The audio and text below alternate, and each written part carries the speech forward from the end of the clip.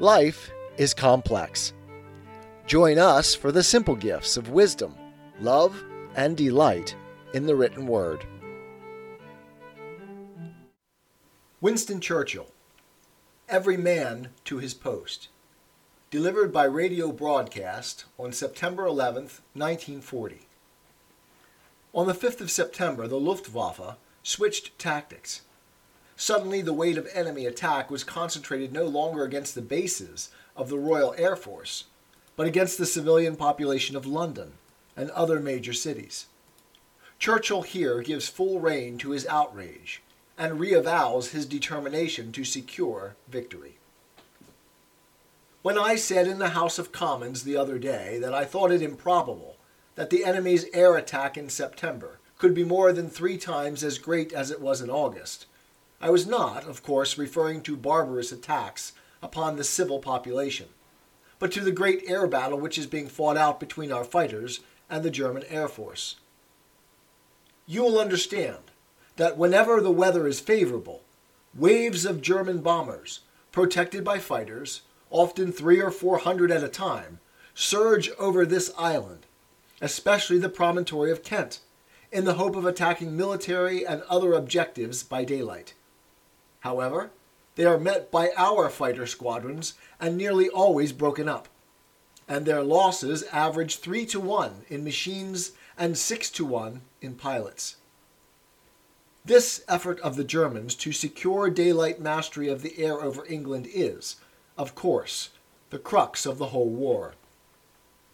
So far, it has failed conspicuously. It has cost them very dear, and we have felt stronger, and actually are relatively a good deal stronger, than when the hard fighting began in July. There is no doubt that Herr Hitler is using up his fighter force at a very high rate, and that if he goes on for many more weeks, he will wear down and ruin this vital part of his air force. That will give us a very great advantage. On the other hand, for him to try to invade this country without having secured mastery in the air would be a very hazardous undertaking. Nevertheless, all his preparations for invasion on a great scale are steadily going forward.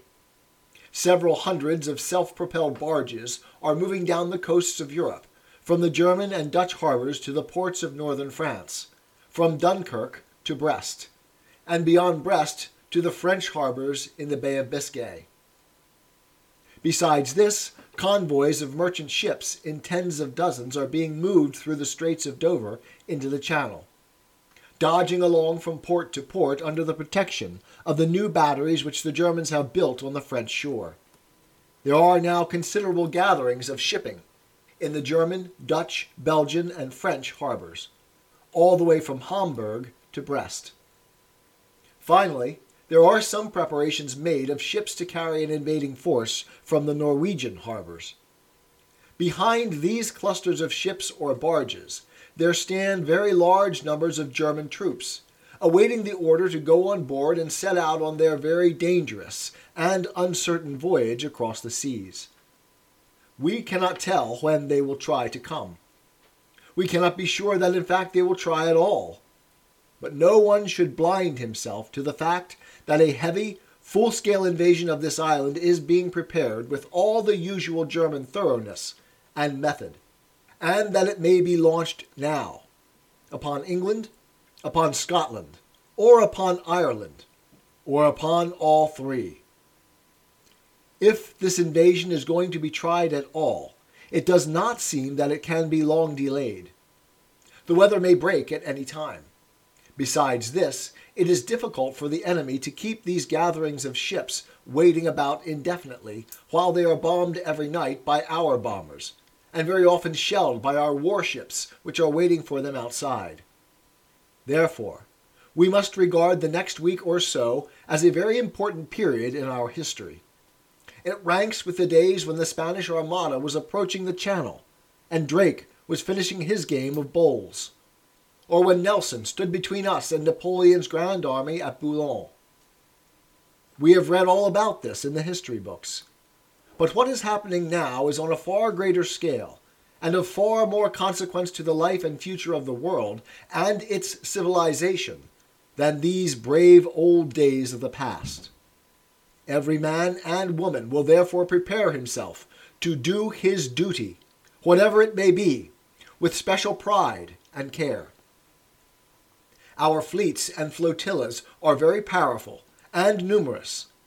Our Air Force is at the highest strength it has ever reached, and it is conscious of its proved superiority, not indeed in numbers, but in men and machines. Our shores are well fortified and strongly manned, and behind them, ready to attack the invaders, we have a far larger and better equipped mobile army than we have ever had before. Besides this, we have more than 1.5 million men of the Home Guard, who are just as much soldiers of the regular army as the Grenadier Guards, and who are determined to fight for every inch of the ground in every village and in every street.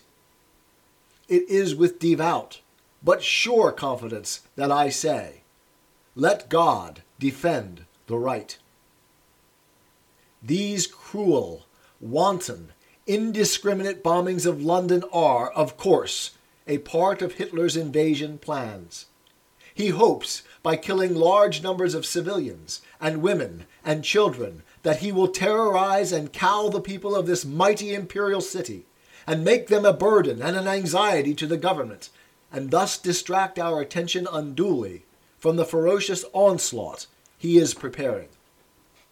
Little does he know the spirit of the British nation, or the tough fibre of the Londoners whose forebears played a leading part in the establishment of parliamentary institutions, and who have been bred to value freedom far above their lives.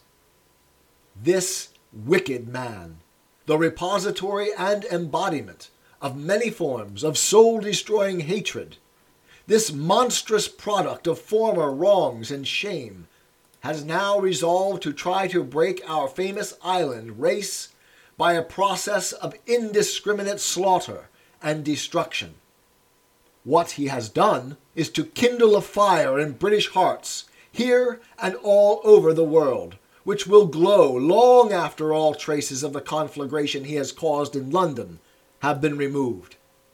He has lighted a fire which will burn with a steady and consuming flame until the last vestiges of Nazi tyranny have been burnt out of Europe, and until the old world and the new can join hands to rebuild the temples of man's freedom and man's honor upon foundations which will not soon or easily be overthrown.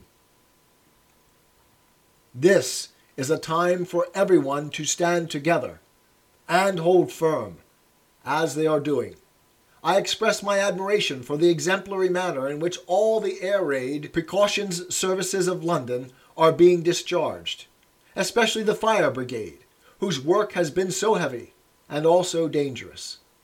All the world that is still free marvels at the composure and fortitude with which the citizens of London are facing and surmounting the great ordeal to which they are subjected, the end of which, or the severity of which, cannot yet be foreseen. It is a message of good cheer to our fighting forces on the seas, in the air, and in our waiting armies in all their posts and stations, that we sent them from this capital city. They know that they have behind them a people who will not flinch or weary of the struggle, hard and protracted though it will be, but that we shall rather draw from the heart of suffering itself the means of inspiration and survival, and of a victory won not only for ourselves, but for all. A victory won not only for our own time, but for the long and better days that are to come. 'Tis the gift to be simple. 'Tis the gift to be free. 'Tis the gift to come down where we ought to be. And when we find ourselves in the place just right, 'twill be in the valley of love and delight. When true simplicity is gained, to bow and to bend, we will not be ashamed. To turn will be our delight, till by turning, we come round right.